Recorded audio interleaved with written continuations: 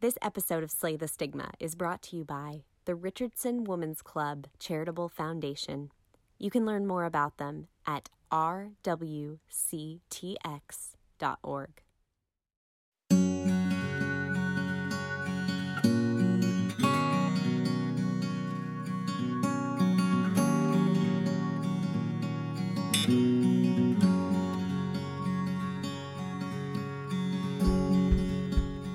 My name is Deborah Dobbs. I'm the Executive Director of The Counseling Place, a nonprofit victim advocacy and mental health agency in Richardson, Texas. I see the stigma around mental health as a dragon. It's a dragon that society keeps well fed. That dragon, though, it's hurting people, even killing good people, so we need to get rid of it. Now, you don't do that by addressing it or tackling it. If you want to kill a dragon, you slay it. So welcome to Slay the Stigma.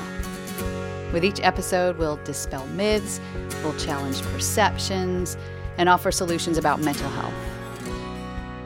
Each episode delivers a powerful strike against the stigma.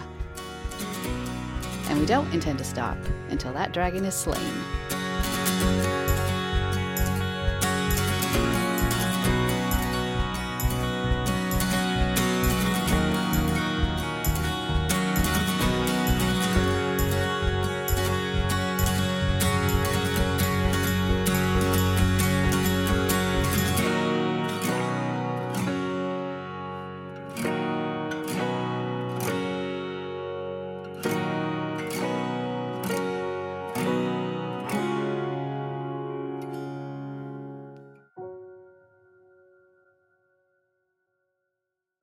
As if the holiday season wasn't stressful enough, the 2020 winter holidays will submerge after two storms collide: the never-ending COVID-19 and the presidential election.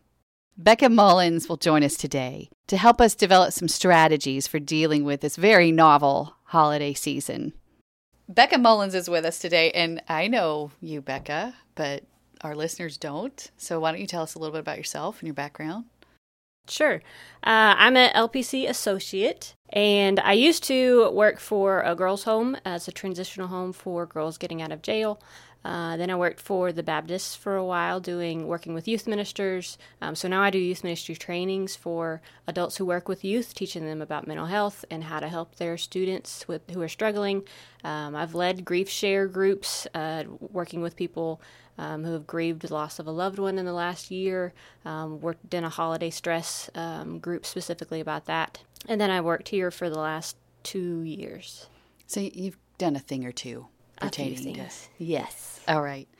So recently I put a post on Facebook, and I asked people, and they could, private message me if they wanted to, but I said, what's the most stressful thing about the holiday season? We have the pandemic, it's going to be post-election, and if that, that's stressful, but then you add the holiday season, and because we talk about the stigma, there's, I think, this sad stigma related to families where things aren't perfect. You don't have your Norman Rockwell Christmas or Thanksgiving. Right, and you're supposed to be jolly and holly and smiling all the time, all through November and December, and that's not reality for most people. Right.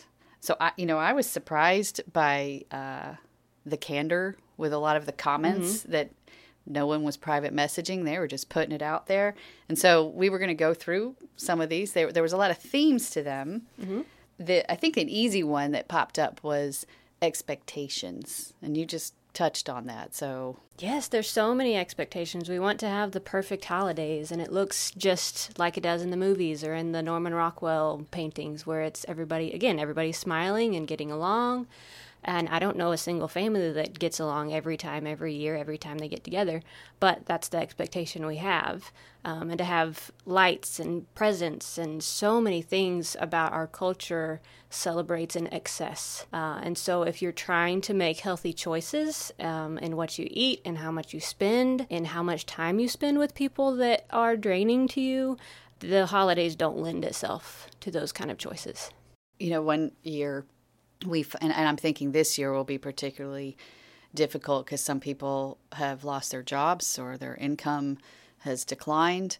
And I remember long before the pandemic, our family gathering used to be really large, and trying to buy a gift for everyone just for the sake of buying a gift was just getting outrageous. And it stressed people out. And it's not the true meaning behind the holiday. We enjoyed getting together. So I remember having a private conversation with my brother, and we made a pact that we were only going to buy presents for the kids. Yeah. And, we didn't need anything. And so that's what we did. And it was a shift. It kind of threw off the tradition there, but it also provided some relief. Do you have any other ideas about those expectations or? Well, I think what you just said, and having that conversation, and even if it's not your entire family, maybe finding one ally that can have the same kind of approach to it is going to be helpful. But even if it's just you, I think this year is going to be a great year for starting new traditions and maybe making some adjustments because everything's already changing already. But also really defining what your boundaries are going to be. And that can be difficult because people don't always respond well to adjustments and healthy boundaries. But really defining, okay, this is what I can afford, and I'm not willing to go into debt and financially put myself in a bad position just because of the holidays. And so this is what I can afford, this is what I'm going to do, and I'm sorry if that's disappointing for people. But I think in a lot of areas, we're going to have good boundaries and really think ahead of time, what are my boundaries? What is going to be healthy choices for me and my family so that we can make it through the holidays the best that we can? And having those conversations, and especially with kids too, it's going to be a great example for them of making good choices, making wise choices even when it's hard, and then emphasizing the reason that the holidays are special is because we're together and we're doing something fun and we're finding ways to make it special in other ways other than a whole bunch of food and a whole bunch of gifts that's expensive and spending a lot of money. It's also, I think it's a good reminder that there's something bigger than us and that, or greater than us. And whether you're celebrating, the main holidays we think of are Christmas and Hanukkah. So if it's a religious holiday, then maybe you take that opportunity to hone in on that. And as a reminder that it's not about gifts and giving, or it's not the receiving season, right? And put your efforts into something else. Yeah, or maybe emphasizing that we have enough, and so we're going to give back to people who don't have anything. Yeah. And so shifting that emphasis from receiving all the good stuff to we're going to help out. And even if it's not buying like an angel tree or something, it's not monetary, but going and volunteering somewhere or going and baking cookies for the neighbors or doing something that reminds us that it is bigger than us. And it's not just about how we're doing, but it's spreading that joy and helping make it a good holiday for other people. You just reminded me of something I saw in our neighborhood when the shelter in place and quarantines were new. And some kids had used sidewalk chalk. Yeah. And they wrote these messages like, just breathe, or it's going to be fine. And it seemed maybe to them, I don't know what it meant to them. Maybe they were just, having a good time. But I have a feeling they wanted to have an impact. And it had a huge impact on me. Yeah. And it's those small things that don't cost anything, but they mean a lot. Because you're reaching out, you're thinking about other people and doing just simple things. It doesn't have to be Pinterest fancy. It doesn't have to be Instagrammable. It's just something nice to do. So you talked about boundaries. You talked about kind of setting boundaries and maintaining your health. And one of the comments in the section was about the stress for the holidays is for her, and I imagine for a lot of people, is when you've made changes. Like a lot of people, they haven't seen their family for a while, so they get together, for Thanksgiving or Hanukkah, Christmas, New Year's, for the first time in many months or maybe a year. And during that time, somebody may have decided to get sober or to lose weight. And there's some judgment and resistance that comes from the family when they see them. Like it's you're a piece of a puzzle, and then you change your shape, everybody, all the other pieces in the puzzle, like you're not fitting anymore. And so that was one of the comments. So do you have any suggestions to kind of help somebody through that? Yeah, I think I love that illustration of the puzzle, because I think it's a good visual, because that's what it feels like, is it's that we have changed, we have grown, and we're making better choices for ourselves, and it doesn't always fit. And so the expectations that our family have for us and how we act and how we behave is different. And so anytime expectations are different than reality, we're going to experience some tension and some disappointment and maybe some grief. And so adjusting those expectations when we can, or adjusting reality when we can, is going to help. But in those situations, you can't do much about their expectations. And you can't do much about how they respond. And so, again, I think it goes back to those boundaries and setting realistic expectations. Not going in with a pessimistic attitude of like, well, this is going to go to hell. But realistically saying, okay, I'm going to make these wise choices, and I know my family's not going to support that, and that hurts, but I can't control what they do. The only thing I can control is my attitude and my decisions. And so I'm going to decide that beforehand that I'm still going to choose to eat well, that I'm still going to put limits on what I'm eating, what I'm drinking, whatever it is. And if they disagree and they give me a hard time, then I'm going to try the best that I can to have a good attitude and just let it roll off. Because it doesn't have anything to do with me. It has everything to do with them and their perceptions. And maybe it's challenging the way that they see things, and that maybe it's challenging their decisions on what they're eating, causing them to realize maybe I'm not making the best choices about my health, or maybe I am drinking too much. And so your decisions to be healthy are causing them to face some reality that they don't want to face, especially not on the holidays. So recognizing that there is this tension, and you can change back to the way you were and fit back into that puzzle, but do you really want to? Mm-hmm. And it might mean maybe limiting your time there, which it can come as a shock. I always recommend not doing that last minute. You know, don't drop a bomb on mom and dad that you're not going to make it this year, and you don't tell them until a week before, but possibly change your routine. And maybe that means, if you can, maybe stay in a hotel. And set limits that way. I know that can be really hard, but those are possible solutions too. Yeah. And again, preparing for the comments back, and that there may be guilt trips, there may be negative comments or passive-aggressive comments, and just being able to take a breath and remembering what's important. And yes, your family is important and how they feel is important, but your health is important too. And the goals that you have and the way that you want to treat your body is important. I actually think it was a Dalai Lama once. I heard him say this. It's just stuck with me. He was talking about expectations, and he said that rarely is anything as good or as bad as you expect it to be, as you think it's going to be. And so that helped me change my attitude about New Year's Eve. Because I used to get all fired up about New Year's Eve. And I don't know why that, of all the holidays, it's just, I had all these expectations about this magical time and you're starting the new year. And once I had no expectations, New Year's Eve, it just calmed down. And kind of whatever we do, I'm okay with. So I loved that. Yeah, I think that's great. And if we can apply that to all of our holidays and all of those things that we elevate so much, I think that would help a lot. So we've talked about family, and something else that came up a lot was grief, but not necessarily the grief that comes with losing a loved one by death.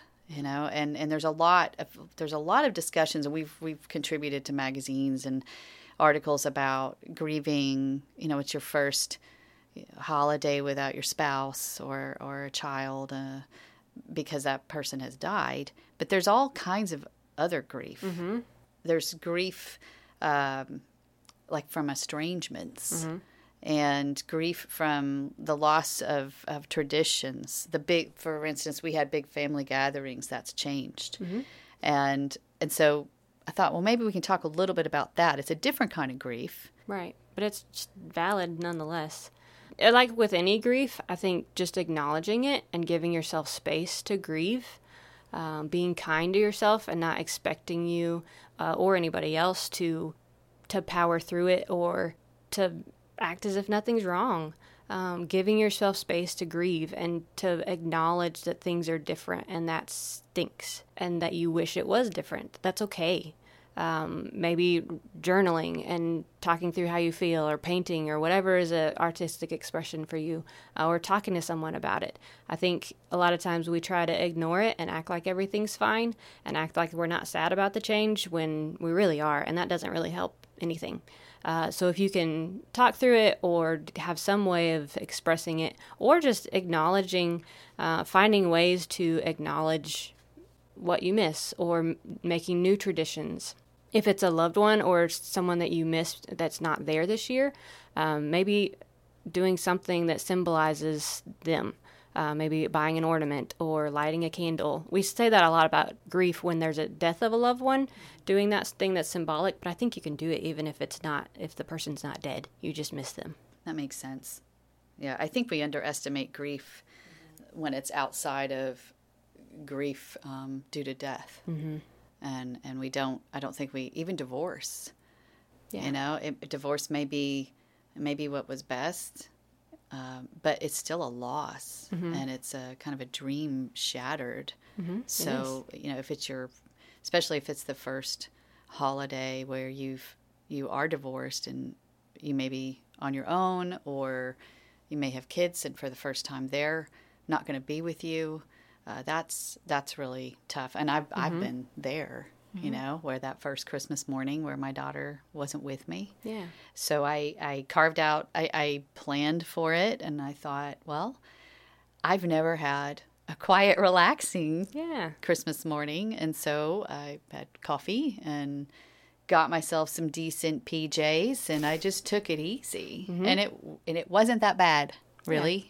Yeah. Yes, I was sad, but I also made an effort to kind of pamper myself a little bit. Mm-hmm. Starting a new tradition. And I think that's one thing that you can do also, is looking ahead and writing down those traditions that you normally do, and that you might miss and that are different this year, and either not doing them because you always did them out of obligation anyway, but also on the ones that you do enjoy, either finding ways to continue doing it or finding new traditions. Like you said, I don't get to do this tradition and I really miss it, but instead I'm going to do something else that I enjoy instead of just being sad. It's not the same, but you're doing something to pour into yourself and to continue living life, instead of just being stuck in the grief.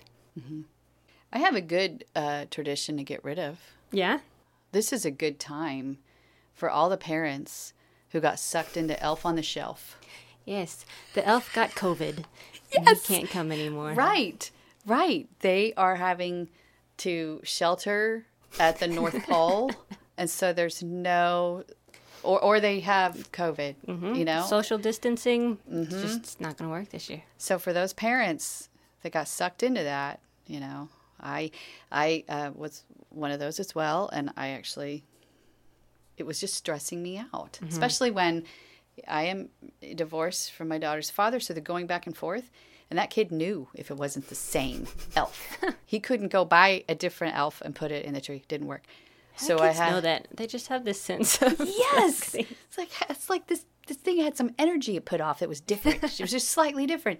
So I wrote a letter from Santa, and this is years ago. This is how I got of it, and said that it was like midway through this Elf on the Shelf torture, and it just said, your elf has been called back to train another one. There you go. But you're good. Your Christmas is going to go great. Yeah. And thank you for understanding. I thank you in advance. And I wrote it in really fancy, like cursive. Calligraphy, yeah. And there I was, out of it. There you go. I was freed from the Elf on the Shelf. So the pandemic, that's, if you say one good thing, there you go. If you want to get out of that tradition, you're out. It also may be a time to not talk about COVID. Mm-hmm. Don't talk about politics. Something fun that we did at a family dinner, it was just kind of spontaneous, but we had everyone at the table bring up 6 people they would like. If they hosted a dinner, who are 6 people you'd like to have there? Yeah. And the conversation got very lively. And even, my daughter at the time, she was like 7 or 8, and she participated. And then we broke it down into categories. And it was, actors or actresses, biblical characters came up. And so it inspired conversation outside the norm. Plus, it gets boring. I have to say, you tend to have the boring. same conversations over and over again. And that can get exhausting. And then you do default to whatever is the hot topic of the day because that's something different to talk about. So again, planning ahead, having conversations ahead of time, of maybe setting off limits. I think that's a great idea. No talking about COVID, no talking about politics or any other hot social issue right now. We can, if you want to talk about that on another day, let's tackle that then. But right now, this holiday, we're just going to talk about other things. And finding those, well, you do have to be intentional because it doesn't happen naturally most of the time. So you do have to be intentional and maybe finding a game that everybody enjoys or go online. There's so many conversation questions that you can find just like that. Simple as who would you invite for dinner? But those are fun and you find out things about your family that you maybe not have known before. And you can tell stories and reminisce and if you want to, or you can just find out more about who they like and who they admire and all those kind of things. Well, you just reminded me, I can't say I know how my dad celebrated the holidays or how my mom celebrated the holidays. So right there, you get to, your parents, you get to have a conversation with them where they can share with you and you learn. And if you have kids, they're learning.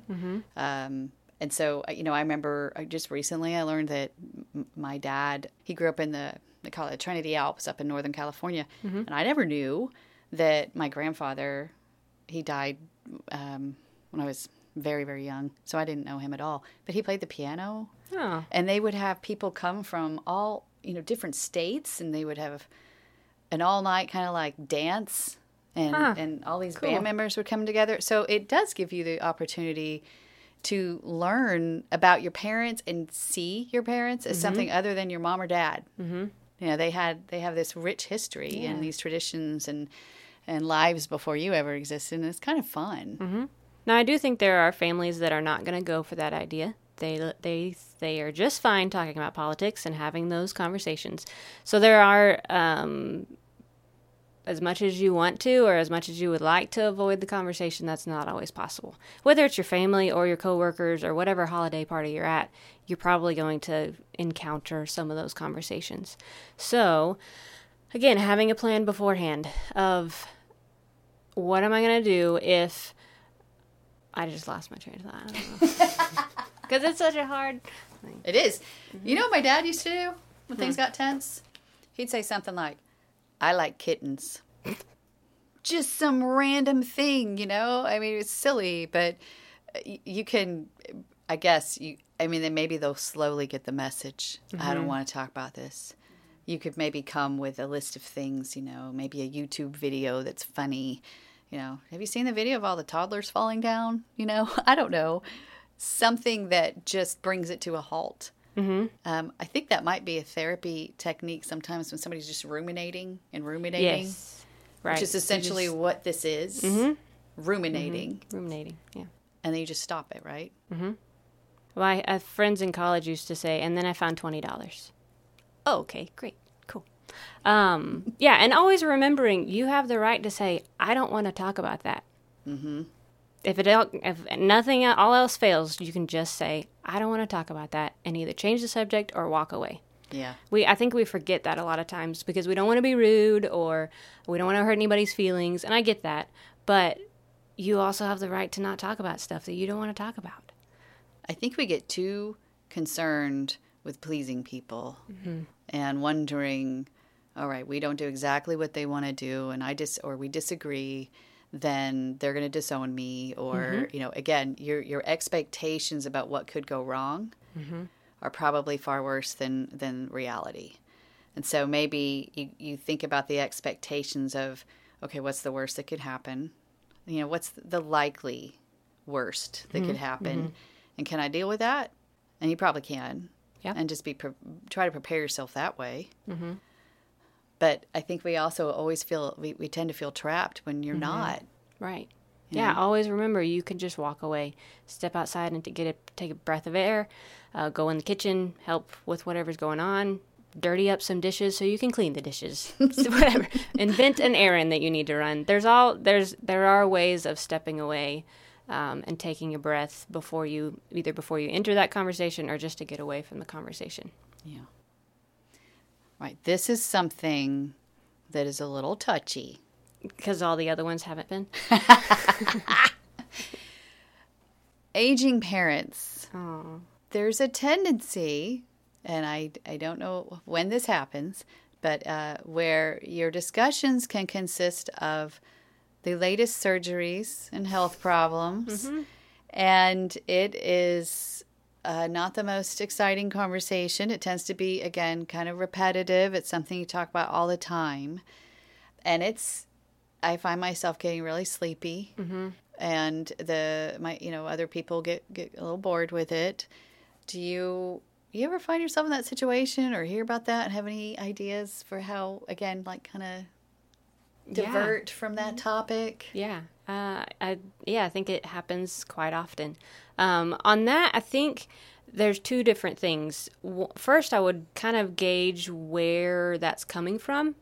Like, are they just trying to make conversation so to avoid awkward silence, or are they needing to feel acknowledged, like needing their pain to be acknowledged? Is there some emotion underlying it, whether it's sadness that their health is deteriorating and they can't do what they usually do, a little bit of grief there, anger, whatever. If you can identify that emotion that's underneath, it may be that they just want to feel seen and heard.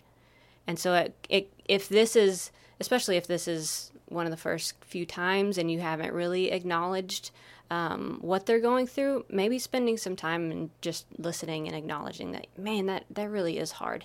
And I really wish that you could do what you used to do. And I know that change is hard. So it may be just taking that time to listen. But if it's something that they have, again, were ruminating, and it's something that they have said every time that you talk to them, and you have acknowledged their pain, and you have seen and heard, and there's nothing else you can do, or they're just trying to fill the time, maybe going back to those ways that we said earlier of diverting the conversation, sticking in, hey, have you seen this funny YouTube video? Or, hey, tell me about holidays when you were a kid. If they want to tell stories, then try to see if they'll tell stories that you actually want to hear or haven't heard before. Or come up with those, who would you invite to dinner if you could invite anybody else? So I think it's going to be really helpful this year to come prepared with those random questions to ask and conversation starters, so that whatever it is, we can propose other ways of connecting. Because we do want to connect. This is a great time to be with family and to connect in genuine ways. But the ways that we default when we don't really know how to connect with people we don't always see aren't always that enjoyable. So you don't want to push people away or just deny this connection that they're trying to have with you, but maybe suggesting alternative ways to connect. You mentioned how it's helpful to have an ally. So if you're in the situation where you've stopped drinking or you've lost weight, you're trying to be healthier, and you're making some decisions that may be new to your family, again, that puzzle piece you're shifting. Maybe it would be helpful to reach out to someone about that as well, to say, Definitely. instead of saying, please don't do this, you could say, can you help me with something? Right. Can you help me this year? I have made some decisions that I'm really trying to focus on my health. Could you help me with accountability, or help me step outside if, or maybe you quit smoking and people in your family are smokers, and your, pastime after dinner tends to be go out and have a smoke. If you have a non-smoker in the family, maybe that person can help you have an out. Yeah. And say, hey, can we, you have an ally, and that person can help you be accountable and help you with the resistance. If you have that kind of relationship with someone that you trust in the family, that might be part of your planning. Yeah, I think that could be so helpful. And again, we have this image of I've got to pull myself up by my bootstraps and just tough it out on my own. And we think that's something super admirable when it's okay to ask for help.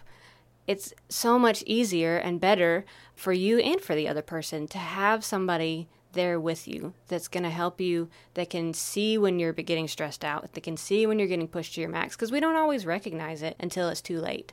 So if you can have an ally that's going to be there, that's going to be so helpful. Just, if nothing else, just to have somebody that you can look at and make a face and you know that they understand what is going through your mind. Sometimes that's just really helpful. But even if there's nobody in your family, nobody that's going to be there that you can call on, maybe having a friend that you talk to and saying, this is going to be really hard and I need you to text me and just remind me of why I'm doing what I'm doing. And remind me that you believe in me, that you believe in what I'm doing, and that this is for a good purpose. Sometimes those texts come at just the right time. And so even if it's not somebody that's there, then talk to somebody that understands what you're going through, and that can help you out. And that's going to be great for them too. It's not just about helping you, it's giving somebody else an opportunity to feed into somebody else and to be that connection and encouragement for you. And it takes some vulnerability. It is hard. All of these things take vulnerability. So it's not necessarily an easy thing to do, but it's worth it in the long run. And that feeds a relationship. Mm-hmm. Relationships are two-way. Yeah, letting somebody in that kind of space is really important, really special. Okay, so we were very concise, but we covered a lot. Mm-hmm. So to just kind of summarize this, let's do a recap. I think the biggest thing is to plan ahead, to think through what are my boundaries, what are my decisions that I want to make, whether that's financially, whether that's how I'm eating, how much time I'm going to spend with family, all of those things. Think about how much capacity you have and make decisions based on that. Have conversations ahead of time, because it's going to be stressful for you and for your family if you spring this at the last minute or you try to do things on the fly.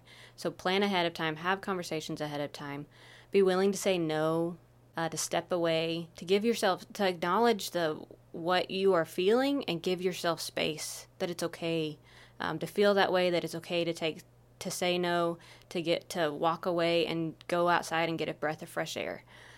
Those things, the boundaries that you're setting are important, and the things that you need are important, just like the things that your family needs is important, but it doesn't make your needs any less important. And then planning ahead of time for conversation starters. How am I going to handle stressful conversations? How am I going to handle boring conversations? What do I want to do in those situations? And how am I going to steer the conversations in other directions?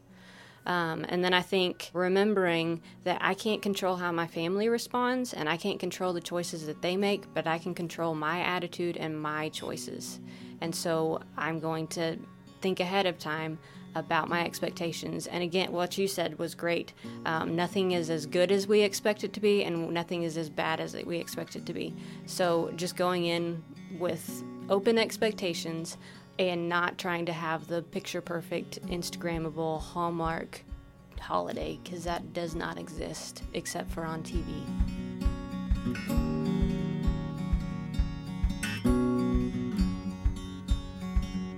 Thank you for listening to Slay the Stigma. By taking what you've learned today, implementing it, and sharing it, you too are helping us hack away at this dragon. If you like what you're hearing and you want to support our work slaying the stigma, you can donate to the Counseling Place at our website, counselingplace.org, or you can give by texting CP Slays to 41444. I'm Deborah Dobbs, and thanks for joining us.